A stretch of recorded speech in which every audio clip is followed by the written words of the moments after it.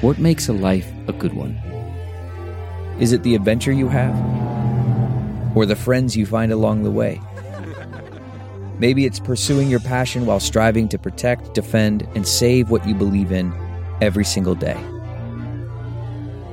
So what makes a life a good one? In the Coast Guard, we think it's all of the above and more. But you'll have to find out for yourself. Visit gocoastguard.com to learn more. Hey, friends, thanks so much for listening to the podcast, and we want to make sure that you know about all the other exciting ways to get more exclusive content from The Bill Press Show. We're on Patreon. Did you know that? On Patreon. So you go to Patreon, patreon.com/BP Show to get videos that nobody else gets. All we ask is $5 a month, and you get access to daily commentary, and every week, we put up a special interview just for our Patreon subscribers. Hey, it's a great way to support progressive media and get your hands on some fun, new, exclusive content. Thanks so much for supporting the show by going to patreon.com/BP Show.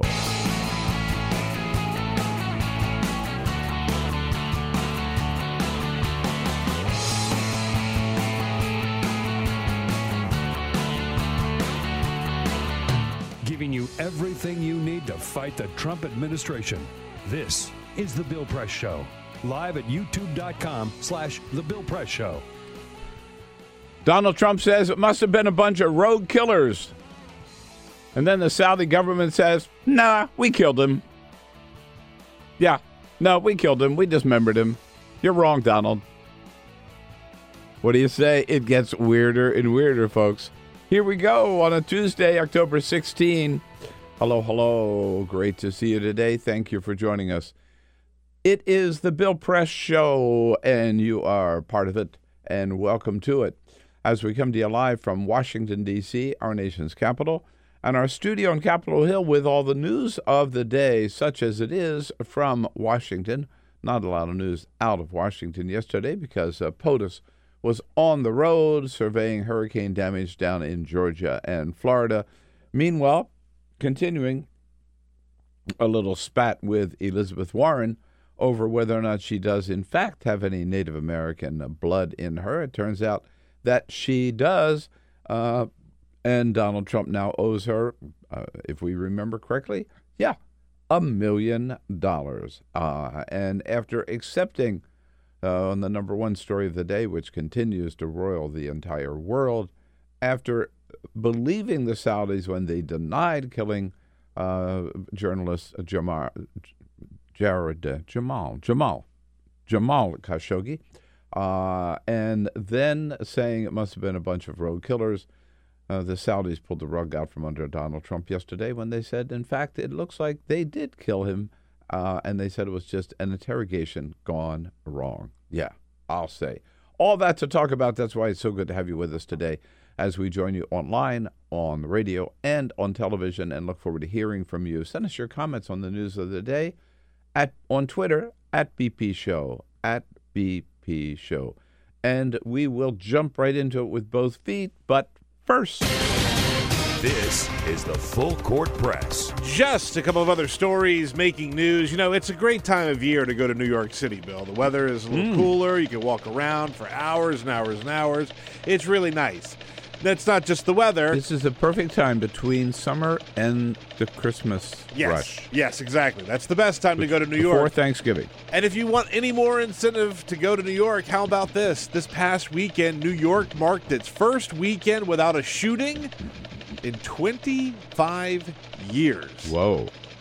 New York Police I Department. wish Chicago could say that. Yeah, right. New York Police Department Chief James O'Neill reported that they went Friday, Saturday, and Sunday with 0 shootings and 0 homicides. Again, that's the first time that's happened since 1993. Is that crazy? That is wild. No shootings, Yeah. no homicides. Everything is nice and quiet there in New York. So go to New York. and check it out. It's very, very safe. Good now. for Mayor de Blasio. Let's get another update on the Major League Baseball playoffs. Last night was Game 3 for the Brewers and the Dodgers, and the Brewers look to be in pretty good control. They're ahead of the series 2-1 after they won last night, a shutout of the Dodgers 4-0. So they are cruising towards a World Series appearance, Bill. Your Dodgers. They need to win one more? No. They need to win two more. They need to win two more. So, it's not a runaway by any stretch, but they look very strong. I watched some of the game last night. It looked very, very good. Let's go to British Columbia, where the Ripley's Aquarium in British Columbia, people were there. They were paying attention to all of the wonderful things in the aquarium. There's a shark tank there, and then all of a sudden, a man stripped completely naked and took a dive into the shark tank. He's fine, we should point out. He did not get eaten by the sharks, but people took plenty of video of a naked man swimming around with man-eating sharks in this aquarium. Now, somebody pointed out these sharks are pretty well fed. I was just going to say that, yeah. I mean, they're probably pretty fat and happy. Their instincts aren't as sharp as they would be if they were in the wild. They don't need to eat every single thing. But still very dangerous. Still something that you should absolutely not do. So he's fine. Well, looks to be some mental issues there, but he survived. It could have been a lot worse. That could have been, what a show.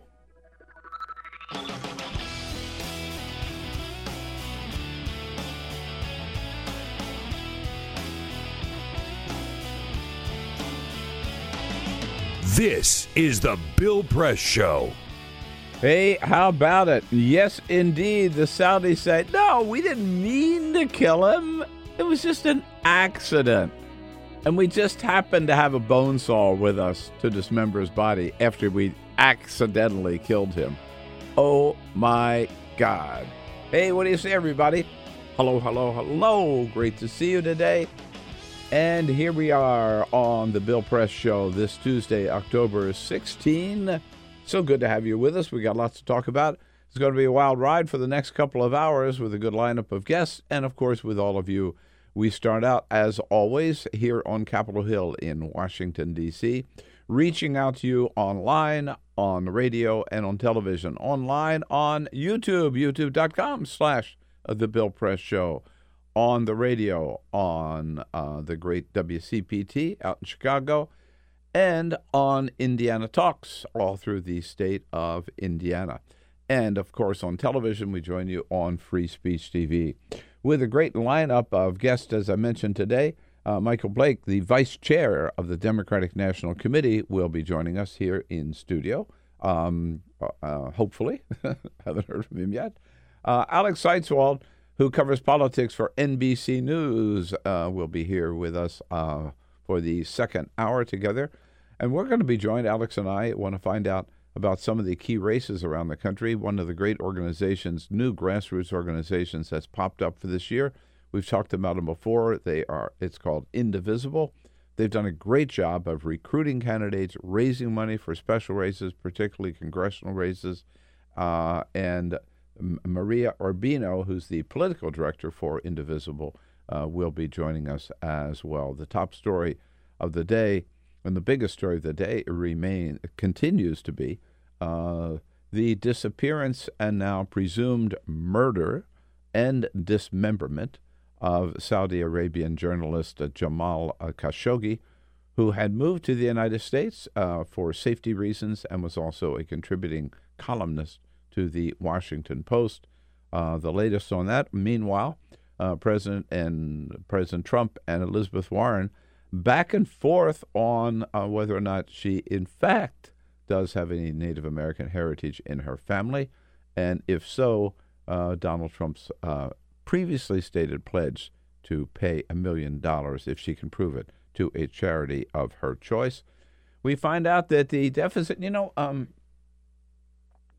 the day when Republicans used to care about the deficit? Remember when Ronald Reagan even wanted a balanced budget amendment so the balanced budget had to be balanced and there would be zero deficit?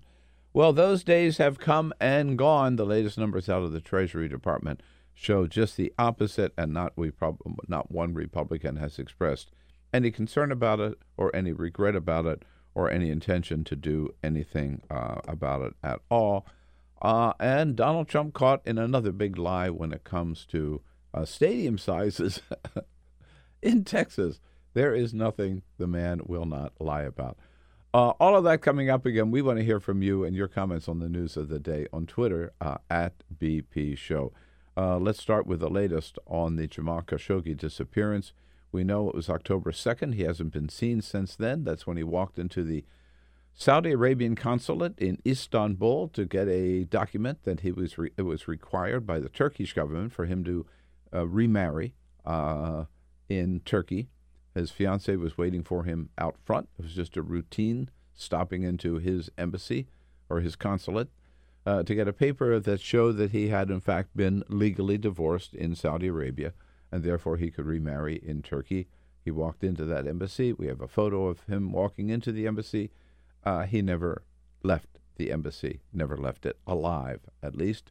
The Saudis originally said, remember, he left by a back door, and they didn't know what had happened to him. Then they said journalists could come search the embassy. They denied any knowledge of it, denials which Donald Trump repeated. Yesterday, the New York Times, again, the headline this morning in the New York Times, this broke just late yesterday, the Saudis now plan to say, sometime today, they're going to lay out this new theory, their new defense. The Saudis now plan to say that the journalist was killed by mistake in an inquiry. So they were interrogating him, something went wrong, and they killed him. Not that he died of a heart attack, but they killed him and dismembered his body, and we don't know what happened after that to his body parts. Supposedly yesterday, even before this, they said, okay, if you think he's here, to the Turkish government, you can send your people in here to search our consulate, which they did. A whole team of forensic experts from Turkey went in there and searched, but again, the evidence had been removed, everything had been cleaned up, and then the Saudis later came through with this latest story. This is, of course, after, and what we've been talking about is what is stunning is, get this, okay, this is Saudi Arabia now, in effect, admitting that they killed Mr. Khashoggi only because he had written, a former employee of the royal family in Saudi Arabia. As a journalist, he had written some critical stories about the royal family and their policies. He was harassed inside of Saudi Arabia, which is why he left Saudi Arabia and then eventually came to the United States. They tried to lure him back to Saudi Arabia to saying, come on back and let's talk and we can make everything right. He didn't trust them, refused to do that, but he did walk into their consulate, which looks like was his big mistake. But the Saudis, remember, denied anything, and Donald Trump believed their denials. So here's one of our strongest allies, right? Now admit that they killed the journalist in their consulate. Not only that they had a team of 15 people that interrogated him. And among the 15 people was an autopsy expert with a bone saw. Why would they send 15 people from Saudi Arabia to Istanbul to interrogate him? Number one. There's so many questions. Number two, if they were sending a team to interrogate, why did they include an autopsy expert with a bone saw unless they planned ahead of time to kill him? And meanwhile, that just doesn't make any sense. Donald Trump, again, is just repeating all of their denials. First he said, well, they denied it. We played that clip yesterday. And then yesterday morning when he was leaving to go down to Florida and Georgia to inspect the hurricane damage, he comes up with this latest cockamamie theory that he heard from the king of Saudi Arabia. I don't want to get into his mind, but it sounded to me like maybe these could have been rogue killers. Who knows? We're going to try getting to the bottom of it very soon, but his was a flat denial. So he talks to the king. The king gives him this BS about rogue denials, and Donald Trump just goes right out and talks to the media about that. He also then comes up insisting that the king had given him a flat denial. The denial was not only a denial, it was a very firm denial. So we will check it all out. We'll get to the bottom of it. Yeah, there you go. Anything, any. I know Jake Tapper had fun with this yesterday on CNN. Anybody who's accused of anything, if they want to be sure that they're on Donald Trump's good side, all they have to do is deny it. Just like Donald Trump denied any sexual relations with any of those 20 women who've accused him of sexual assault. Just like Donald Trump denied paying off Stormy Daniels. Donald Trump denied paying off Karen McDougal. Roy Moore denied having anything to do with the young women. Brett Kavanaugh denied having anything to do with Christine Blasey Ford. The Saudis deny knowing anything about Jamal Khashoggi. Donald Trump believes anybody's denials because he denies things so much himself. We'll see how that thing plays out. Meanwhile, again, it is stunning and shocking that the Trump administration has just such a so what attitude about the murder of this journalist. And at this point, the Treasury Secretary, Steve Mnuchin, still plans on attending that great big economic summit, which the Crown Prince of Saudi Arabia has called for later this month, even though almost every major American CEO has backed out of that conference and says, no, we're not going to show up with this bunch of murderers. We're going to take a quick break here from that to get an update on the latest in the midterms. It is 3 weeks from today. Can you believe it? That voters will go to the polls. A lot of excitement, a lot of energy around it. What's it look like for the Democratic Party? Nobody knows better than the vice chair of the DNC, Michael Blake, who joins us in the studio. Michael, it's good to see you. Great to be with you, Bill. How you doing? How are things feeling? You feeling good? Incredibly well. This is a great momentum that we have. We see a lot of progress happening across the country. I was traveling to Arizona and North Carolina this past weekend, in particular Kathy Manning in North Carolina, and in Arizona with Kirsten Sinema. This is a position that we want to be in. Before I want to talk about some of those particular races in some of those key states, but there is a little bit of breaking news this morning. I don't know whether you've caught up with it. That Carter Page, who is this sort of the Zelig of the Mueller investigation, he hasn't been charged with anything, but he keeps popping up on television all over the place. Carter Page has filed a lawsuit against the DNC saying you smeared his name. The DNC did, not you personally. I understand. When the DNC circulated, he claims that you circulated the famous Michael Steele dossier, and in that dossier, it claims that Carter Page was one of the people in the Trump campaign who had some contacts with Russian authorities. Frankly, I think the FBI has already admitted that and said he was one of the first ones that they found out was having contacts with different Russian officials. Yeah. At any rate, what's the DNC's reaction to this lawsuit? It was filed just yesterday. Yeah, I mean, this is like when you have someone who has crumbs on their chin. They're like, I didn't steal any cookies. So this is kind of silly that Carter Page is trying to make any kind of smear claims. It has been conveyed repeatedly by many law enforcement entities of the clear connection and engagement that Carter Page had. It was pretty obvious about his connections to Russia in many different ways. So this just seems to be a distraction to protect his own reputation in that manner. And if we just focusing on the facts of the matter, it is still very clear that data was taken from us at the DNC. It is very clear that there was a connection that was happening in many different ways. Our main thing is continue to let Bob Mueller move forward in the investigation, and Carter Page can continue to try to be a distraction, but you can't ignore the truth. I found it amusing, sort of, that he says that you have totally destroyed his you've exposed him to public hatred, contempt, ridicule, and obloquy, whatever the hell that is.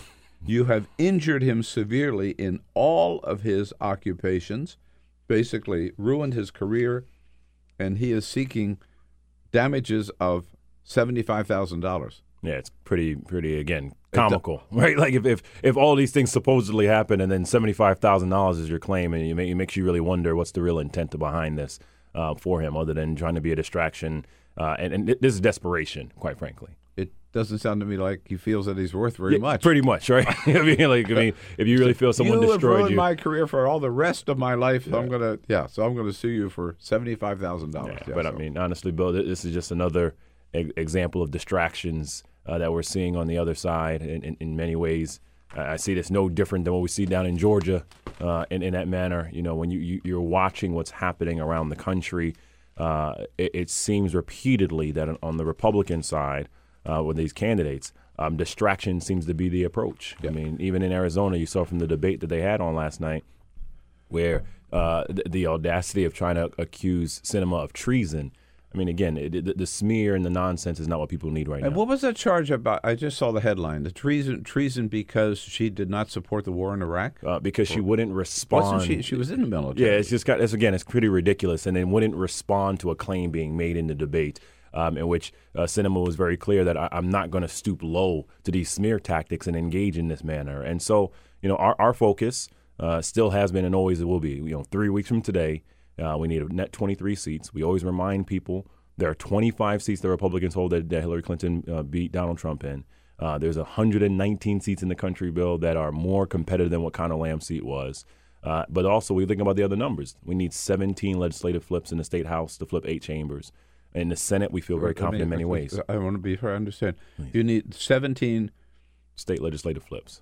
State legislative flip, meaning houses of legislation. Yes. Correct. So, for example, in New York, one net seat in the state Senate will give us the state Senate chamber back. Oh, wow. So it is 17 seats, not houses. Correct. Seats. 17 specific seats that are flipped around the country will flip 8 legislative chambers. Whoa. And so when we think about the magnitude of 3 weeks from now, that's what we're focusing on. I mean, that's the reason we've all been crisscrossing the country.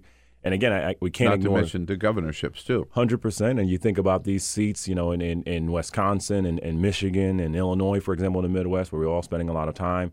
And think about the governor's seat in Georgia. It is, quite frankly, almost surreal that Kemp is still holding on to Secretary of State's seat down there, where he is on the record of conveying why does he want to not have voter registration move forward? Because he sees it would help Democrats and he sees it would help the minority community.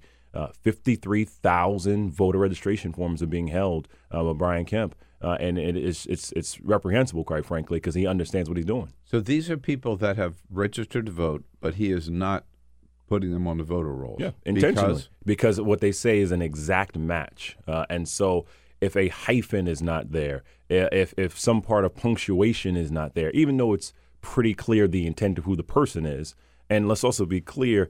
In Georgia, you still need to have an ID in many different ways so you can clearly know who the person is. And so you're not moving forward because you just don't want more people of color, black people that are Democrats, to be voting in an election where all polls show that it's tied, essentially. And so Stacey Abrams has been very clear and consistent in saying if Kemp wants to be objective, he would resign from Secretary of State. I think anyone, just regardless of where you feel, Democrat or Republican, if you were to say to someone, should you oversee the process for your own election, seems pretty fair to say that, you should probably step aside. And then when you take it a step further, why are you holding 53,000 voter registration forms where you understand the impact that would have? It's pretty inexcusable, and that's why we always encourage people to go to iwillvote.com so they can learn more information about how to protect their vote. So here's a headline that we don't see very often. This morning's New York Times, the headline is, Democrats surge ahead of Republicans in fundraising for key races. It mentions that they took a look at 45 of the closest House races, and in 32 of those 45 House races, Democrats had exceeded Republican fundraising by as much as $154 million to $108 million. I mean, I just, as all the time I've been involved in Democratic politics, we're always playing catch up to the Republicans, and these are mainly, I think, small donors. Oh, very much so. When you think about how the grassroots is very excited about what's happening within our candidates and our candidacies, we something special is happening. This is people that are going, $100, $150, $50 in many different ways. Obviously, whether it be in the House or when you look at the Senate, you can't ignore what Beto has done in Texas. You raised $36 million in 3 months without PAC money. Pretty remarkable in many different ways. Because I think, again, we can't ignore the dynamics on the ground. We always remind people last year in Virginia and New Jersey, which we did incredibly well in both, the number one issue was Medicaid expansion, hands far and away. And still today, when you're looking at votes on the ground, issues on the ground, people are very concerned when it comes to health care and be able to keep their health care. And in that manner, you know what? They're going to pitch in $25. They're going to pitch $50. And our candidacies are showing that. And when you look across the country right now, we are excited about these candidacies on the ground and the opportunity to be able to flip the House. What do you think of the two? Let's talk governors first. What do you think are the best chances for picking up Democratic governors? Well, I think we can't, ignore down in Florida. Andrew Gillum, who's a personal and dear friend, has essentially been ahead in the polls post-primary from in every different way, internally and externally in all aspects, and his response to what has happened to Hurricane Michael, which obviously was a tragedy in many ways, especially to Mexico Beach, it has shown why he's an exemplary candidate for governor, and we're excited about that. And then you mentioned Stacey Abrams in Georgia, of course. That race is essentially tied, but we feel very good about Stacey winning that race. When you think about the history of voter suppression that happens in the South and how she is overcoming that, given what's happening, we have to be excited about that. And then, Bill, I think I would combine it when you look at the Midwest. When you see Tony in Wisconsin, when you see Gretchen Whitmer in Michigan, we feel very good about these races. JB in Illinois, all signs are pointing to a pretty sizable and remarkable win, probably getting all three if we turn out people to vote. Yeah, Michigan, Wisconsin, and Illinois. And Illinois. So we have a chance, and not saying we don't have chances in other places, but when you see the trajectory, those are places that are very favorable to us right now and have been so pretty much post-election, post-primary, and going in. When you look at a lot of these numbers, if you're seeing that the incumbents are below 50% still, and we're 3 weeks out, I would rather be on the Democratic side where the energy is than the Republican incumbents on the other side. You mentioned the energy. That is a big factor this year, isn't it? Across the board. Everywhere. We've seen, I just saw a poll yesterday, 81% of Democrats say they're absolutely certain to get out and vote. Oh, yeah. Right. You can't be surprised when you've had so many different topics attack the Democratic base and objective, fair-minded Americans in this manner. Whether if you're black and you're thinking about criminal justice reform in the economy, whether if you're a Latino and you see what's happening with immigration, whether if you're Muslim and obviously the travel ban, if you're a woman and you had to watch what just happened with Kavanaugh, if you're LGBTQ and you see the discriminatory policies, if you're a student and we'll talk about student loans, everything is pointing to there's a reason to go out to vote. And so we created this website, iwillvote.com, because we want people to have that mindset and that framing of, I am very clear. I'm going to go vote, and I will vote, and I'm going to have this information here so I can be involved in that manner and be prepared. I would say I've been to, I think, 32 states since we've been vice chair, and the energy is palpable everywhere, from in Utah, where Ben McAdams is running against Mia Love, to what we're seeing again in the Southwest, where it's not just congressional races; it's all across the board. January Contreras has a chance to be Attorney General, to black Attorney Generals across the country, where you have in Florida and in D.C. and in New York and in Nevada. We are seeing clear energy on the ground, and again, 3 weeks out. I would rather be us than them because I think we're showing a very different vision for the country. We talked about some of the governor's races. In the Senate races, we know what the big ones are. Which ones do you feel most bullish about, if you will? Well, we focus pretty heavily on about 4 to 5 of them, which will kind of get you over the top, right? You obviously have to hold all of them wherever possible, and it's clear, Heidi in North Dakota and then Nelson in Florida are the two where you have to make it a point to do everything humanly possible to be protecting them. Heidi demonstrated real leadership in deciding she wasn't going to vote for Kavanaugh. And it is our job to all have her back now. On the other side, in terms of on the offense, You look at Nevada with Jackie Rosen, all signs are pointing to that's essentially a tied race. And again, if you're 3 weeks out and you're in the incumbent and you're not at 50%, that means people are open to the challenger. In Nevada, in Arizona, you have Sinema, where we were at this past weekend. Senator Kamala Harris and I were both there on Friday night. Sinema has been up in the polls, and if you're constantly being attacked the way Kirsten is, then I think that's a sign that momentum is on her side. When you see the other opportunities, obviously we pay attention to Tennessee with Bredesen, where essentially that race has gone back and forth in the last 2 to 3 weeks. But it's a race where he was up pretty consistently, and as the former governor, obviously has created an opportunity. And then you have other spaces where there are opportunities that people may not be looking at short-term and long-term. Of course, Texas, you can't ignore what Beto is doing. Cruz has never clipped over 50% in any consistent polls. Beto's getting 55,000-person crowds. And then you look at Mississippi with Mike Espy, who has been ahead in the polls thus far, and that will probably go to a runoff on November 27th. You don't hear much about Mississippi. Exactly.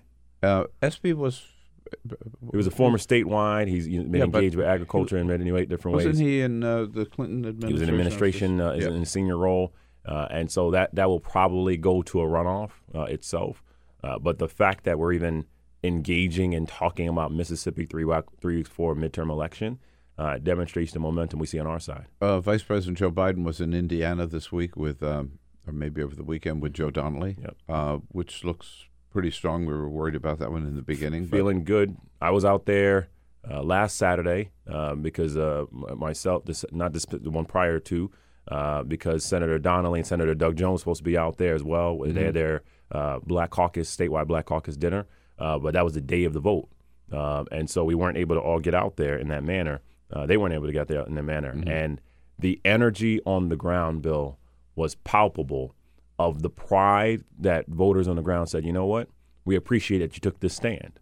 And we feel very good about Indiana. I always remind people, Indiana is a state that, obviously voted for Barack Obama in 2008. There is the energy that is there when you organize. And I do feel that he's going to be fine. Do you find in your travels, because it's only been a week, and believe it or not, with the Kavanaugh taking his place on the court, Republicans, and particularly starting with Donald Trump, claim that the Kavanaugh thing is going to be a big plus for Republicans. It's really going to, Mitch McConnell saying it's going to invigorate their base. What are you finding on the ground? What are you hearing? So, I maybe they need to have Obamacare so they can actually get some help on what's actually going on the ground in many ways. I think the notion of it will motivate their base. Okay, your base essentially gets you to what, 42, 44, right? I mean that doesn't bring you home.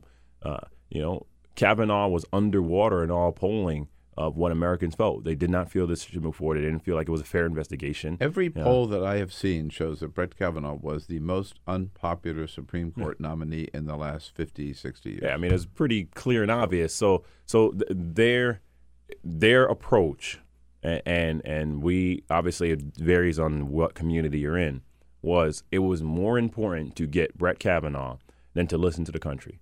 It was more important to get Brett Kavanaugh than to have a thorough FBI investigation. It was more important to get Brett Kavanaugh than to actually believe women. And we can't dismiss when Senator Collins went on CNN afterwards, where she was directly asked, did you believe Dr. Ford, and when Dr. Ford conveyed about Brett Kavanaugh? And she said, I do not believe that it was Brett Kavanaugh. So you are then saying you don't believe Dr. Ford. So it is pretty inexcusable to us. And so what we're seeing on the ground, again, when I was in Indiana the night of the vote, and you had people that, without Donnelly in the room, gave him a standing ovation out of pride for what he did in taking that stand, I would rather be on that side. And it's bigger than the votes. It's just about humanity. It's about sending a message to women that we respect you, we value you, and we're listening to you, and in which I think it's been pretty clear. Women have been winning all across the country, and women are clearly aligning with the Democratic Party given what's been happening. So we've talked the governor's races, Senate races, and the House looks the best of all, doesn't it? I mean, again, not taking anything for granted. There's 3 weeks to go. Anything could happen. But every one of the major people, whether it's Politico or Charlie Cook or name them inside elections, they all keep putting more and more seats either lean Democrat or toss up from safe Republican. Absolutely. That seems certainly to be the momentum. Everywhere. I mean, I was in Greensboro, North Carolina this past Sunday, campaigning. You've been around, dude. I have some serious frequent flyer miles going on. A lot of driving, a lot of trains, planes, and automobiles. While still being a state assembly member in New York and still preparing for my own upcoming races. Are you a state as well. assemblyman? Yeah, I'm in my second term on the ballot for our third term. We'll win again, and then we're preparing for some citywide next steps. Representing right what district? South Bronx, 79th District in the South Bronx. Yeah. So, we crisscross and juggle the two, but it's necessary, Kathy Manning is in a seat that the Republican incumbent down there had won essentially by 12 points before. Trump essentially won it by near double digits, and it's tied. I mean, these are seats that we shouldn't even be talking about in many different ways, and we consistently are seeing the opportunities that exist. And when you think about the pure numbers of it, when you look at California, where you have potentially 7 seats, you look at Pennsylvania, where you have potentially 5 seats. You look at the state of New York. People always think about New York and think it's a liberal bastion across the board. We probably have 5 chances to flip seats in the state of New York right now. We could have a pretty major night if we do what we need to do right now. Yeah. It's looking good. Before we let you go, Assemblyman, from the Bronx, we had an interesting story at the very top of the news, Peter, about New York City. Yeah, this past weekend there were no shootings and no homicides in New York for the first weekend in 25 years since 1993. That's amazing. It's a blessing, and we can't ignore that.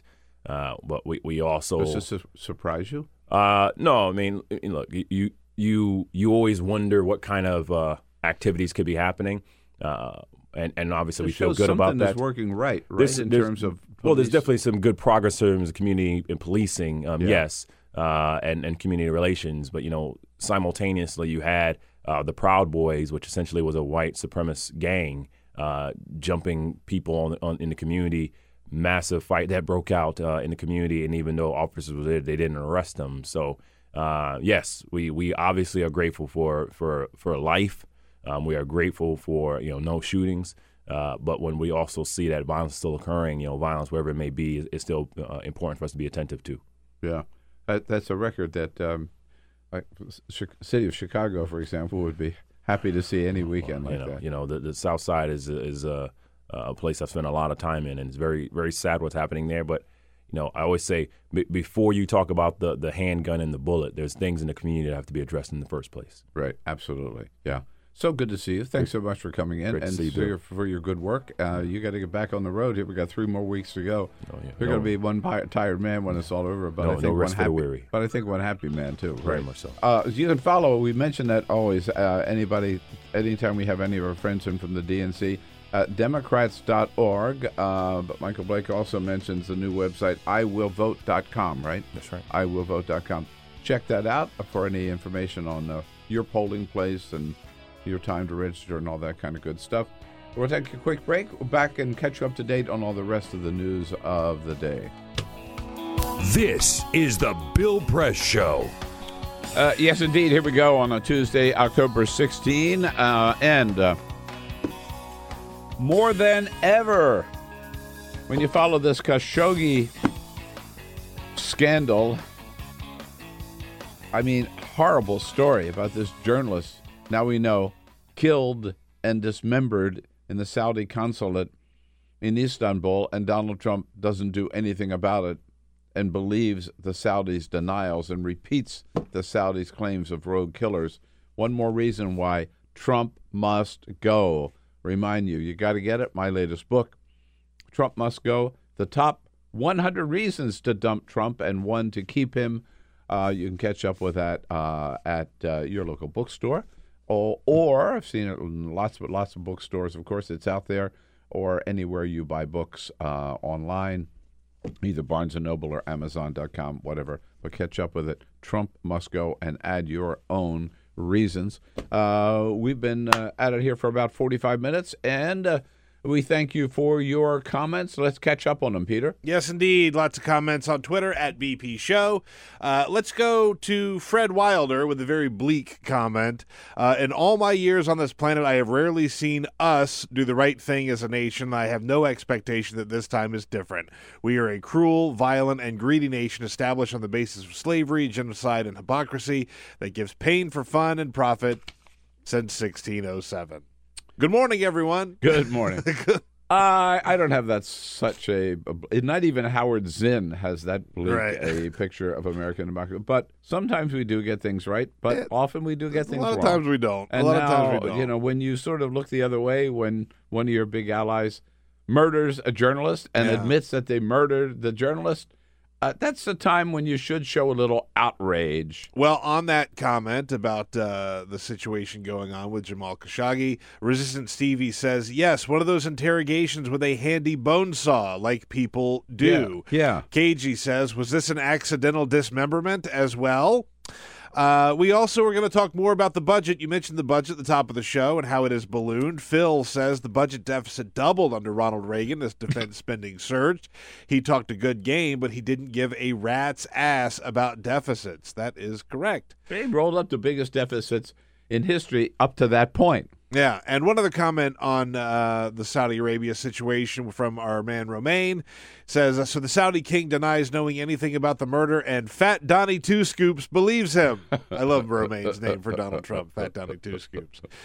This is also a king who effectively no longer running the country, as his son MBS is running the show and has been shown to be ruthless.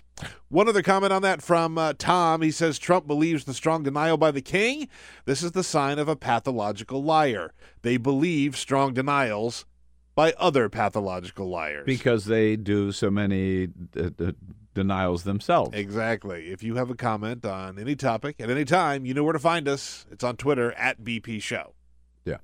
Yeah. Donald Trump would say of Charles Manson, he denies it. Yeah. So therefore, it can't have happened because the person denies it. By the way, I don't know whether you saw this, but MBS, the Mohammed bin Salman, the crown prince, who is in effect the de facto ruler of Saudi Arabia today, because his father, the king, is a little past his prime, shall we say?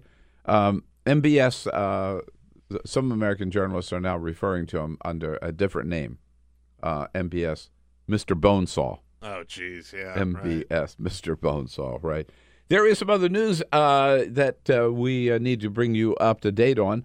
Yes, the latest. So Donald Trump first of all, he has spent a lot of the last year and a half making fun of Elizabeth Warren and attacking Elizabeth Warren and accusing her of lying. This started actually during the 2016 campaign, of lying about her ethnicity. She famously, and correctly it turns out, when she was applying for a position at Harvard, noted that she was partly Native American. Didn't say she was a Native American, but she had some Native American blood in her family. And Donald Trump has been making fun of her for the last year and a half about this, and he suggested at one time that she should have a DNA test, and if she did, he actually said he would give her $1 million, give $1 million to the charity of her choice. Well, the timing may not have been the most propitious for Democrats, but Elizabeth Warren, who certainly is thinking about a 2020 run, went out and did have a DNA test done by a man by the name of Carlos Bustamante. I think he's at Stanford, he's California, whatever you call those people who do those kinds of things. And it turned out 1,000% accurate. Mr. Bustamante said the chances that it would be off are like 1 in a million. That's how accurate it is. And it shows that actually her ancestry, Native American, goes back to 6 to 10 generations. Basically, they were there when Columbus arrived. Sounds like it. At any rate, Donald Trump. So now she is saying to Donald Trump, "Okay, come on, pay up, pay up." Donald Trump, first of all, says, "I never said that. No, I never said that at all." Mr. President, you said you Who cares? $1 million to charity. I didn't say that. I didn't say that. But first of all, who cares? He cares. Clearly he cares. Nobody else cares. He cares. He's been making a big deal of this for the last 2 years.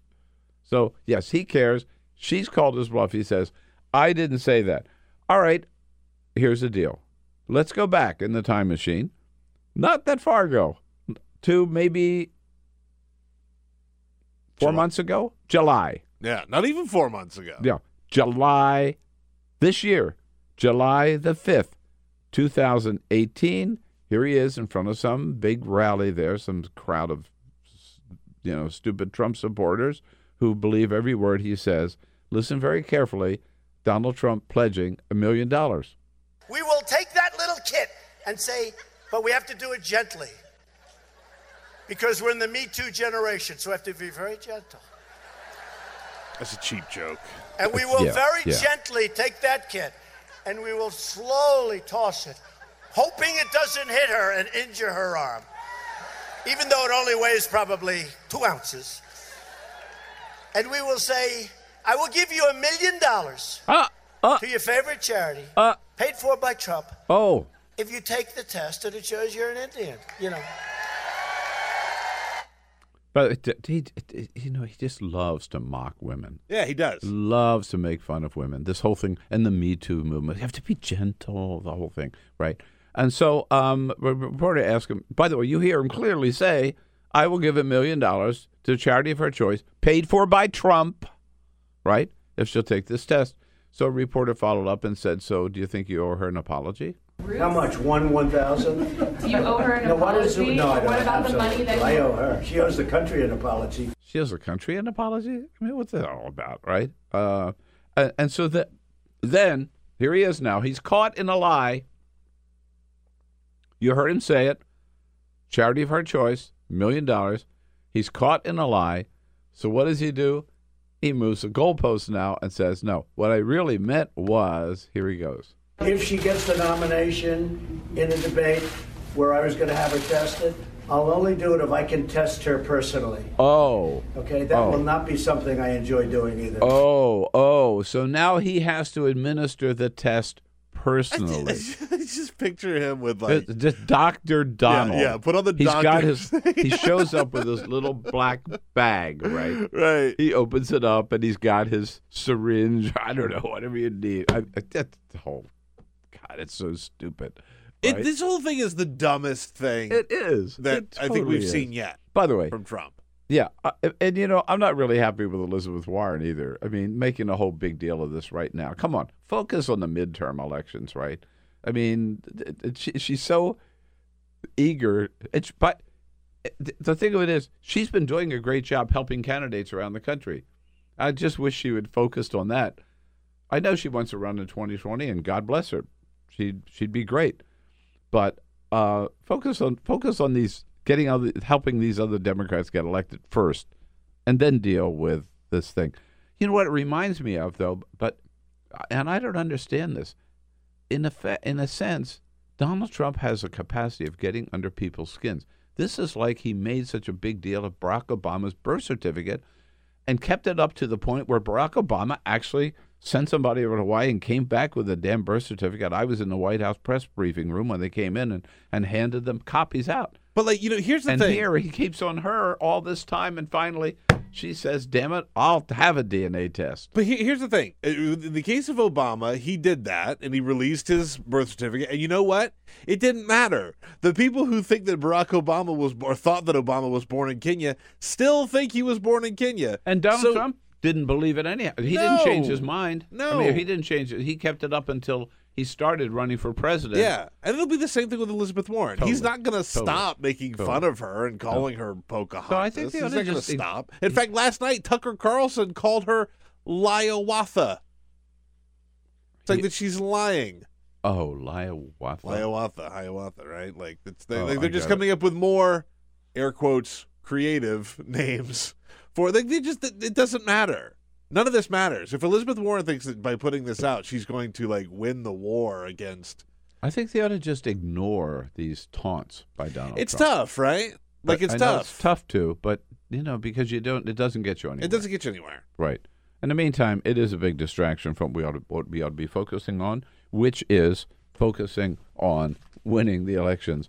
I just want to repeat, I thought a really good sign, as I mentioned with Michael Blake, our last guest, to see in the New York Times this morning that Democrats have far outpaced Republicans in their fundraising this year in looking at 45 key House races.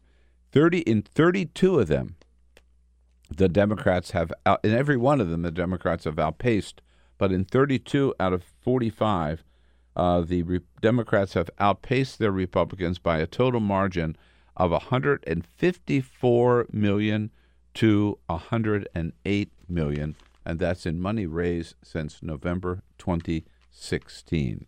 So there is a lot of excitement, there is a lot of support, and people are showing that support by turning out to vote in the primaries, by registering to vote, by planning to vote in the general election, by making phone calls, by walking door to door, and also by writing checks.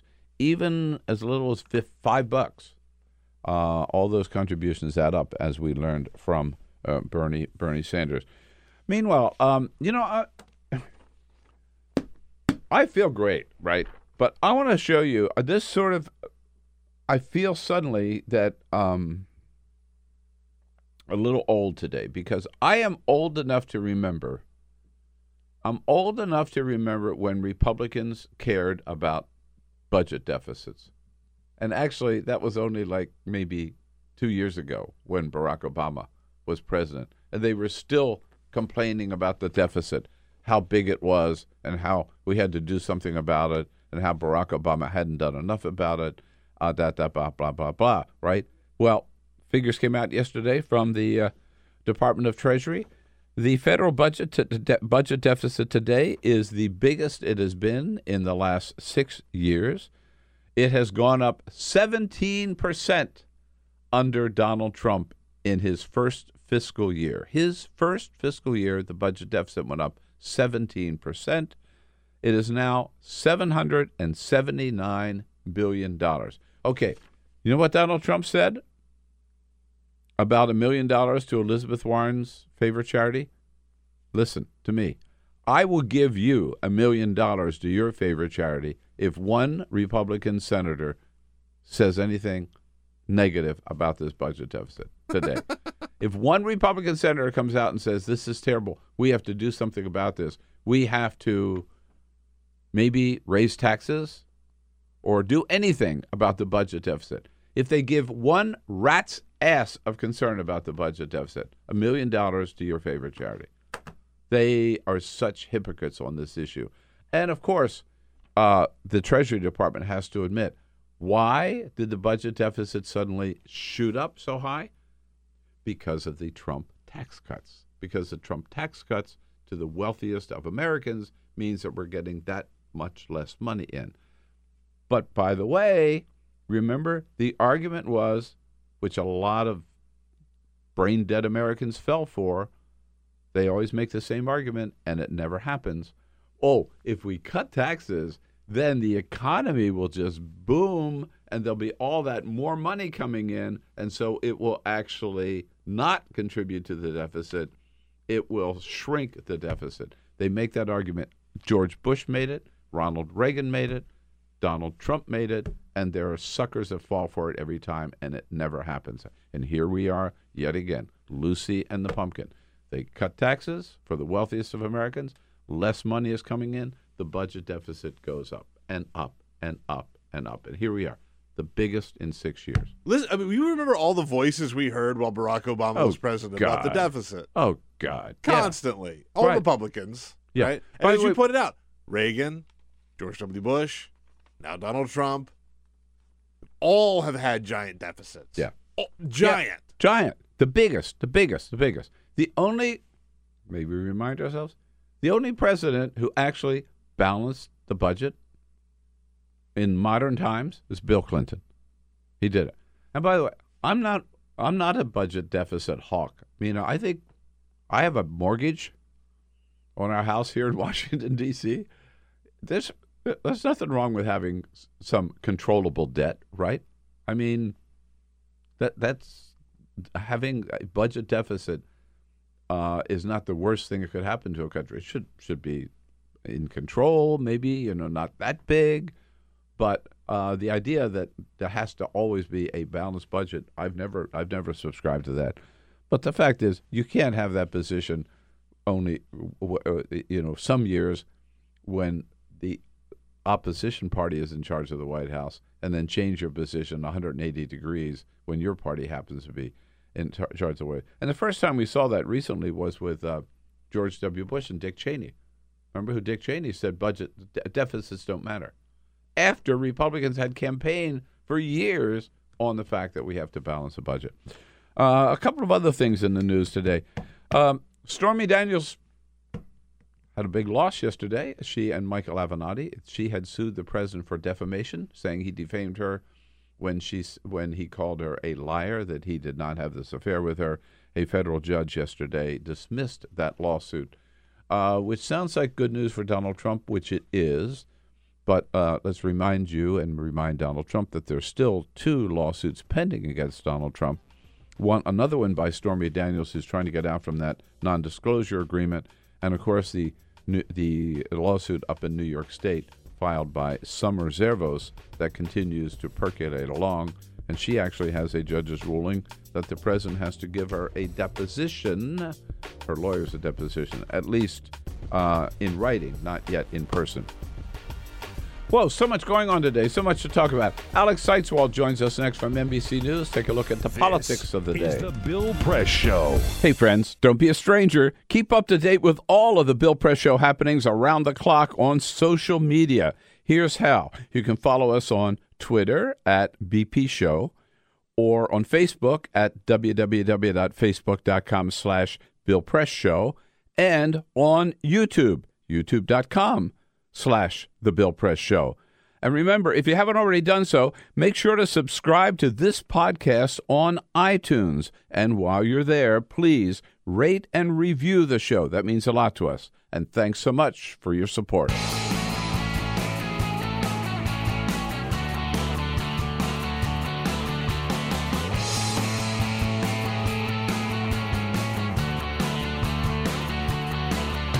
Giving you everything you need to fight the Trump administration. This is The Bill Press Show. Live at youtube.com/The Bill Press Show. Donald Trump says, it was probably a bunch of rogue killers. And then the Saudis say, no, we killed him. Yeah, and dismembered him. Just an accident. Oh, my God. What do you say, everybody? It is a Tuesday, October 16. We're starting to find out maybe what really happened inside the Saudi consulate in Istanbul. That and a whole lot more to talk about here on this Tuesday edition of the Bill Press Show. Welcome to the program. It's so good to see you, and we appreciate your joining us, whether you're joining us online, on the radio, or on television, all across this great land of ours. Yes, the big number one story continues to be the disappearance and apparent murder of Saudi journalist Jamal Khashoggi. Donald Trump and Elizabeth Warren duking it out yesterday on whether or not he does owe her $1 million now that she has proved her Native American heritage. And the budget deficit, the largest in the last 6 years, went up 17%. The deficit up 17% under Donald Trump in his first fiscal year.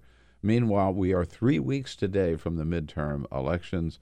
Alex Seitz-Wald from NBC News is here to tell us all about it and what things look like 3 weeks out. Hello, Alex. Good to see you. Morning, Bill. Thanks for having me. Surprised you're not on the road here. There's so many important races to cover. You caught me between trips here, so I was just out in Texas and Virginia, and I'll be back on the road later this week. All right. Oh, there's a lot of important races there to in both spots to hear about.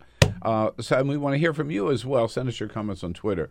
As always, at BP Show on Twitter, at BP Show. But first, This is the Full Court Press. All right, Just Peter. a couple of other stories making news. So yesterday we talked about Donald Trump and his wild interview on 60 Minutes. Yeah. We watched it. Turns out not a ton of other people watched it. The ratings are in, and according to Deadline, the last time that he went on 60 Minutes, which was just after his 2016 election, if you look at that interview and the one that happened over the weekend, there was a 47% drop in total viewers to Donald Trump's interviews. Wow. Now, look, it's still probably a pretty big interview, right? Yeah. But it clearly not as many people are interested in hearing what he has to say as they were when he first got elected. That ties in with the reports that his rallies, all these rallies he's been holding, the cables don't carry him anymore, except for Fox. But even Fox doesn't wall to wall. Right. I do wonder if people are getting kind of tired of the Trump show. Trump fatigue. Yeah, we're in like the third season. We're kind of the writers are doing the same thing over and over again. I don't know. Yeah. Well, like once you realize that we're just entertaining ourselves to death, with the way that we cover him and politics in general, it's just kind of like, it's not as much fun anymore. Alex, I couldn't help but notice you have a nice beard there, buddy. You got a nice beard going on. Likewise. Yeah. Well, we're beard brothers that way, and it turns out not only are we fashionable and stylish, we're very smart, because a new study by a group of ear, nose, and throat doctors say that a beard can actually protect you from allergies. It acts as a natural filter. It keeps allergens trapped in your beard so that it doesn't make it to your nose or your mouth. Now, the doctors did look at Bill. Bill is so skeptical, and he's about to just unload on me. Well, the idea, that you've got all these creatures living in your beard, this is supposedly good for you? Well, this is actually where I was going with this. They Insects, make a point. Spiders, you have mites, to, lice. Giraffes. There's a family of robins that live in my beard. I feed them every morning. They make a point. You have to groom it, and you have to keep it clean. Like when you take a shower, you have to shampoo it either with beard shampoo. You can use regular shampoo on your beard to make sure that it's clean and to groom it so that it's not completely out of control, or else things will get growing. Not just caught in there, but stuck in there. So clean your beard, keep it trimmed, and that way you'll might be able to fight some allergies that way. I just want to point out that I have no allergy. I've lived in Washington, D.C. now for like 20 years. Yeah. No allergies. No allergies? No. All right. And clean shaven. Yeah, I've never seen you with a beard. I don't and I have never one. will. I don't have one. Sure.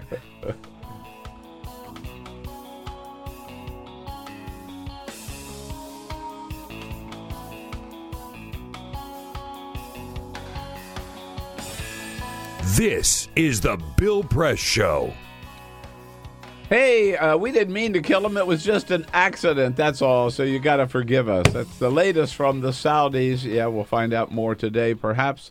What do you say, everybody? Happy Tuesday, October 16. Good to see you here for the Bill Press Show, and welcome to the program. Look forward to hearing from you, your comments on the news of the day on Twitter at BP Show, as we reach out to you nationwide from our studio on Capitol Hill, joining you online on YouTube, youtube.com/The Bill Press Show, looking at you on television on Free Speech TV, and on the radio. We are with you on the great WCPT out in Chicago and the greater Chicago area. Here in studio with us, Alex Seitz-Wald. Here's a friend of Bill for the entire hour, is, of course, political reporter for NBC News. He is... This is your season, dude. Here with 3 weeks to go before the midterms, with a lot on the line this time, right? I mean, the presidency, no, but everything else at the state level or in the congressional level. It sure is. I mean, it's hard to get people to care about midterms often. Except this year, huh? But this year is different. This year's totally different. It's so nationalized. Trump is not technically on the ballot, but he is looming over everything. We've all become so political. Everything has become politicized. You can't, watch TV or watch a NFL game without politics seeping in. So there's just so much energy and enthusiasm and desire out there on both sides to vote in November. And I think everybody agrees this is going to be one of the most important midterms. You just came back from Texas, you said, right? That's right. Okay, so what's the story in Texas? I mean, Has anybody ever raised as much money as Beto O'Rourke has? No, literally nobody.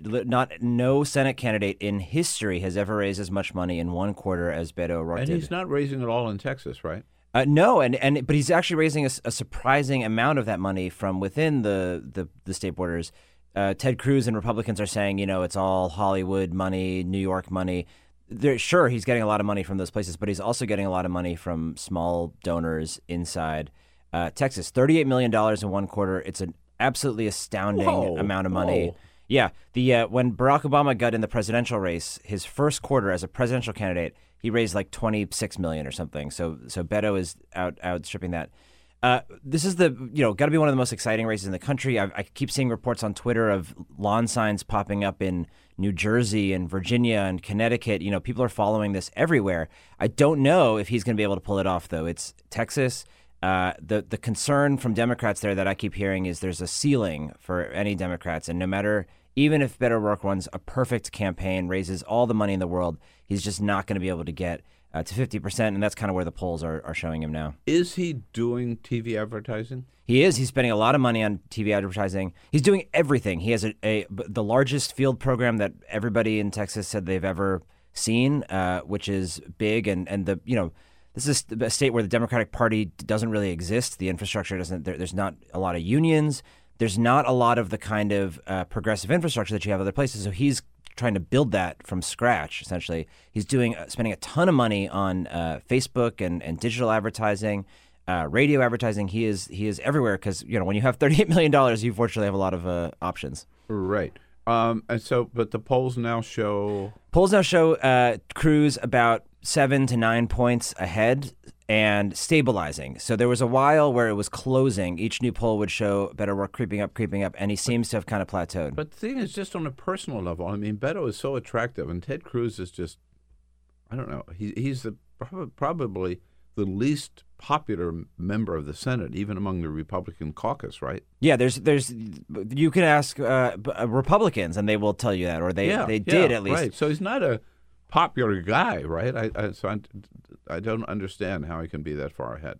Yeah, it's exactly right. I mean, it's because it's Texas. There's a belief that there are more Democrats in the state of Texas. They just don't vote. It's the 49th or 50th state in voter turnout and voter participation, depending on how you measure it. Really? So Beto O'Rourke's line is our problem is not that Texas is a red state, it's that it's a non-voting state. So even though there might be more Democratic-leaning residents, the actual people who vote, there's 800,000 more Republicans who vote regularly. So he's trying to close that gap. He's trying to change it. But, you can't really do that in one election cycle. And the single biggest problem for Democrats there is Latinos. The turnout is just abysmal. The Democrats have not really invested in that community. They're kind of trying to here and there, but it's this classic. But what about the Castro brothers? I mean, didn't they do anything to get the Latino community, registered and out to vote? Sure, yeah, some. But they haven't run statewide. They've run for Congress. They've run for mayor. Or were the housing secretary. I talked to Julian Castro for the story we did on the Latino vote, and he said this is a huge problem. He wouldn't quite explicitly say it, but I think when you have somebody like Tom Steyer spending $50 million on ads for impeachment, he would say, we need a big donor like that to take that kind of money and pour it into Texas. And if you ever want to turn Texas blue, it's going to take a major sustained investment, because what happens with Texas and with Latino voters everywhere, you get this kind of vicious cycle where they don't turn out. So Democrats don't invest in them in the immediate cycle because they focus on voters who are more likely to vote. And they say, yes, we agree that that's important, but we have to deal with these swing voters right now. We'll get to that later. But there is no later, because the next cycle they're going to focus on the short-term voters again. And so you end up with just these people not getting talked to, not getting organized, and Democrats not elevating Latino leaders in their party. You've got the Castros. You have Eric Garcetti, who is the mayor of Los Angeles, who calls himself an Italian, Jewish, Mexican American. And it's Martinez in New Jersey. There's not a lot of national Latino leaders, so it's a tough for Latino voters to identify with the Democratic Party. And what I found when I was down there, they just get turned off from politics in general. It's not that they don't care. Yeah. They do Yeah. care. But you would think with Donald Trump in the White House, with everything going on, they would be super fired up to vote against him. And instead, they just kind of throw up their hands and say, this whole system doesn't work for me. Well, anecdotally, I was in San Antonio 3 weeks ago. I couldn't wait to get down there because I was so excited about the Senate race. And first person I just started talking to people, who's going to win the Senate race. Most people I talked to had no idea who the candidates were. Wow. I mean, I didn't see one sign for Ted Cruz nor one sign for Beto O'Rourke. Wow. You know, I was just in the city of San Antonio. I was there for 2 days, but I was stunned by the fact how little interest. I felt more people in Washington, D.C., from my experience, were excited about the Senate race in Texas than the people in San Antonio, right? Right. That's exactly. And I just talked to somebody in L.A. yesterday who said that everywhere he goes, he hears people talking about the Senate race. If they're talking about politics, obviously those people don't vote in Texas. That's nice, but it doesn't help you win Texas. It's my experience too. If I talk to people from Delaware, from New York, I mean, here in Washington, California, whatever, the one race they're all talking about is Beto O'Rourke. Yeah. Right. Yeah. And he really has tapped into something. We should give him credit here. He has tapped into something that I have very rarely seen. Only Barack Obama, Bernie Sanders, Donald Trump level of kind of transcending politics into becoming a cultural phenomenon. I seriously think he's on that level.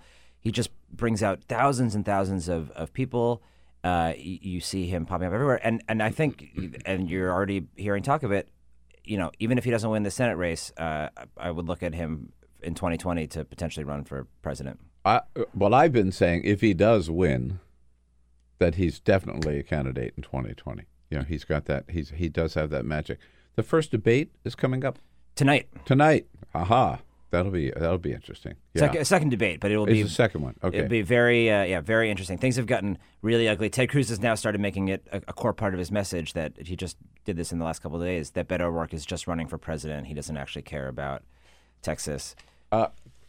Didn't Ted Cruz run for president 2 years ago? I have some vague memory of that. Yeah. Oh, that's right. But his father tried to kill JFK, so he was knocked out. Well, I just saw the new ad. We played the ad about tough for Texas or tough. Oh, I love that ad. Richard Linklater ad. Richard Linklater ad. So there's a new one with the same guy where he's talking about Ted Cruz and his love of White Castle burgers. And there's not a White Castle 900 miles within Texas. Of course, Beto O'Rourke has been to Whataburger, a Texas institution, multiple times. Oh. Yeah. Do we have that ad? No? Yeah. Not right now. No, I'll pull it later. Yeah, okay. So just one final note on Texas that I thought was really funny. So Donald Trump promised, of course, we remember the spat over the Ted Cruz's father during 2016. Yeah. There was no love lost between the two. But that's past history now for Donald Trump. He promised he was going to go to Texas and have a rally for Ted Cruz in the largest stadium they could find in Texas. Well, the largest stadium that exists in Texas is Texas A&M, the home of the Texas Aggies, which holds 102,000 people. It's pretty big. That's not where Donald Trump is holding his rally on October 22nd. Even though he said he was going to go to the largest stadium in Texas, actually this event has now been scheduled for the NRG Stadium in Houston, arena in Houston, which holds 8,000 people. So he's only off by 94,000. I thought everything was bigger in Texas, too. Well, that's pretty close for Donald Trump to be only off by 94,000, right? At least he's actually going to Texas. But he is going to Texas. An arena. Yes. It's the ballpark. Very close. Very close. For him, you grade him on a curve. As with most Donald Trump lies, there's always like a little bit of truth. Yeah. Just enough of truth in them. So what about this silly spat between Donald Trump and Elizabeth Warren? Wow. I mean, well, let's play again. Okay. Donald Trump says he never promised her $1 million, right? We can't hear this often enough. This isn't that long ago. This is July the 5th this year. We will take that little kit and say, but we have to do it gently. Because we're in the Me Too generation, so we have to be very gentle. And we will very Can't help gently but take mock that it, kid, everything. and we will slowly toss it, hoping it doesn't hit her and injure her arm, even though it only weighs probably 2 ounces. And we will say, I will give you $1 million to your favorite charity, paid for by Trump, if you take the test and it shows you're an Indian, you know. Yeah. $1 million. $1 million in July. Yeah. Suddenly. So, I never said it, he says now. I never said it. And then he changed. That was early in the day. I never said it. Everybody, of course, comes up with this clip. And then he says, but I meant only if I administer the test personally. And I think he added, and I'll enjoy it, which is very creepy when you're No, he said, I won't enjoy it. I won't enjoy it. Yeah. Either way, very creepy Either. when you're talking Very about taking somebody's blood or whatever you do for a DNA test. Yeah. I mean, welcome to 2020. This is, I think, unfortunately, a preview of what this presidential campaign is going to look like. Donald Trump is going to set the tone. And, I think Elizabeth Warren had to do this. She was going to have to do it at some point. And I think she wanted it to be this satisfying, got Donald Trump to walk out on a limb and then chop off the limb by getting the DNA test. But he ended up almost immediately coming back with this thing that kind of muddies it and ends up not giving you the satisfying knockout punch that Elizabeth Warren was looking for on this thing. And I don't know. I mean, I think in the morning she was this looked like a really smart move from her. She came out with the DNA test. She had this video of her family in Oklahoma. By the end of the day, the Cherokee Nation, the official tribe, was putting out a statement saying DNA tests are not how we determine roles, and her doing this undermines the credibility. So I think she kind of ended up back at square one. Yeah, no, I agree with that. I do too. I've said this for a long time. I've said this on the show for years now, and yesterday a couple of people picked up on it. But there's a tweet by a guy named Jesse Farrar, Bronze Hammer, and he says, well, I'd like to see old Donnie Trump wiggle his way out of this jam.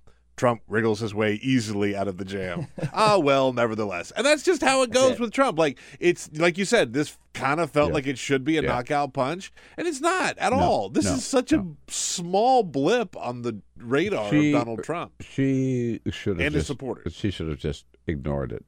I mean, the only people who got off on that whole Pocahontas thing were his supporters at their rallies. They loved it. Otherwise, and I don't think it hurt her. They're not going to stop. Potential support. This no, isn't going to stop them. Yeah. We were talking earlier. This is like the Obama birth certificate. Yeah, exactly. That Trump had kept it up. Obama finally had enough. Right, he had to prove it once and for all, and he handed out the birth certificate, which did prove it once and for all for everybody except Donald Trump and his supporters. A lot of them still believe he was born in Kenya. Yeah. Until I remember there was some point in 2016 where Trump just came out and gave like a 42-second press conference. I'm doing air quotes. I believe he was here. Yeah, sure, whatever. Right, exactly. And it was it. He also said that he would give $5 million, even more money, to a charity if Barack Obama produced his birth certificate. Of course, that did not materialize either. But yeah, I mean, you would think like from a messaging point of view, there's so much fun you could have with this $1 million gift. Elizabeth Warren could show up she could volunteer at a soup kitchen and say, I'm sure these people would really love to have $1 million from Donald Trump. But because he's never going to do it. That would be admitting defeat from his point of view. But he's going to find some weird way to wiggle out of it because he doesn't, standard rules don't apply to him. The other consideration here is, from my point of view, is we all know that Elizabeth Warren wants to run, is going to run in 2020, and God bless her. I think she should have run the last time. Yeah. I love her politics. I don't think the timing for this is. She could have waited till after the midterms to do this. I mean, and she's been doing. I mentioned this earlier. She's been doing a lot to help Democratic candidates around the country. So is Kamala Harris. So has Cory Booker, so is Joe Biden. Yeah. So is Bernie Sanders. All those people who think about running in 2020, that's what they've been doing, and Elizabeth Warren has been doing that. But to take time out to do this right now is just a big distraction we don't need, I think. Yeah, I've been trying to understand why now. Why the timing? Why now? Yeah, and I mean, the best I can come up with is that she wanted to get it out of the way early before 2020 really kicks off. But again, she had time after November 6th. Right. Yeah, so I don't understand because everything else so far I think of all the 2020 people, she has been the most methodical and the most deliberate and the smartest in a lot of ways in preparing for 2020. She has this whole team of, she's up for re-election in Massachusetts, we should say. She's running for re-election. Yeah. But at the same time, she's helping all these people across the country. She's put members of her staff, her team out there all across the country helping candidates. No, she's doing strategically very smart. Yes, and I've heard from candidates. I heard a state Senate candidate in Wisconsin that I talked to got a call from her after he won the primary saying, just, congratulations, let me know if I can ever be helpful. No one else called. Yeah. And I can't imagine Bernie Sanders, as much as you might love, I can't imagine him doing something like that. Right. But this, I didn't quite understand. I think they were trying to control it, to set out this whole narrative. And, Monday morning, it really seems like one of those things. There have been a lot of meetings that have been gearing up for this. They had it all ready to roll it out Monday morning. But you just can't control the news cycle when Donald Trump is president. And I think that's going to be an important lesson. So how do you think Bernie Sanders feels, having done as well as he did in 2016, when he looks up and hears Joe Biden leading the pack? I mean, for 2020. Life isn't fair, I guess, huh? Maybe, but maybe he is better positioned as an underdog, as a kind of alternative. I think being the front runner is really hard, as Hillary Clinton learned, because everybody beats up on you, and when there's 30 people who are looking at running for president, that means there's 29 people beating up on you. So I think Bernie Sanders might be okay, or I don't know how, you might know better than I how he actually feels about it, but I think it'd be smarter for him to be okay with having Joe Biden kind of out there right now. That's who Donald Trump is beating up on. That's who you see some implicit shots at it. I did see Jeff Weaver, former Bernie Sanders campaign manager. He had this debate with people from Third Way, the centrist Democratic think tank, and he just kind of slipped in that Joe Biden was the father of mass incarceration, I believe was the quote, which I thought was an interesting. Maybe he just said that off the cuff, but maybe he was taking a shot at the former vice president. But it shows, I think, that they're looking at ways that they can go after Joe Biden because they're going to have to. And he has a lot of vulnerabilities, on Anita Hill, all kinds of stuff. But right, the early polling has shown Bernie Sanders is basically 100% name ID. Joe Biden is basically 100% name ID. The polls now don't really mean anything aside from name ID, but the fact that they show Biden at like 30% and Bernie Sanders down in the single digits, the high single digits, but kind of mixed in with Elizabeth Warren, Kamala Harris. You're right; he's not going to come out of the gate as the favorite. So let's back up here. Just looking as you do, because this is your beat, and you're doing it all the time. When you look at the midterms, 3 weeks from today, what's your basic prognostication? Are Democrats going to do well? Republicans are going to do better than expected? I think the most likely outcome is Democrats take the House, but don't take the Senate. A whole range of possibilities are also possible. Republicans could hold the House by one or some narrow margin, or Democrats could even take the Senate. But I think most likely we're going to end up with a Democratic majority and Republicans, keeping one seat. And I think that in the 2020 context, it changes everything, right? I think suddenly, like Joe Biden, if Democrats win big and they win successfully, and even if a couple of these progressives win in red states running on Medicare for all, then I think maybe the party feels like, well, maybe we don't have to nominate Joe Biden. Maybe we can go with somebody a little more keeping with our base, with our passion, with our heart. Mm-hmm. And governorships?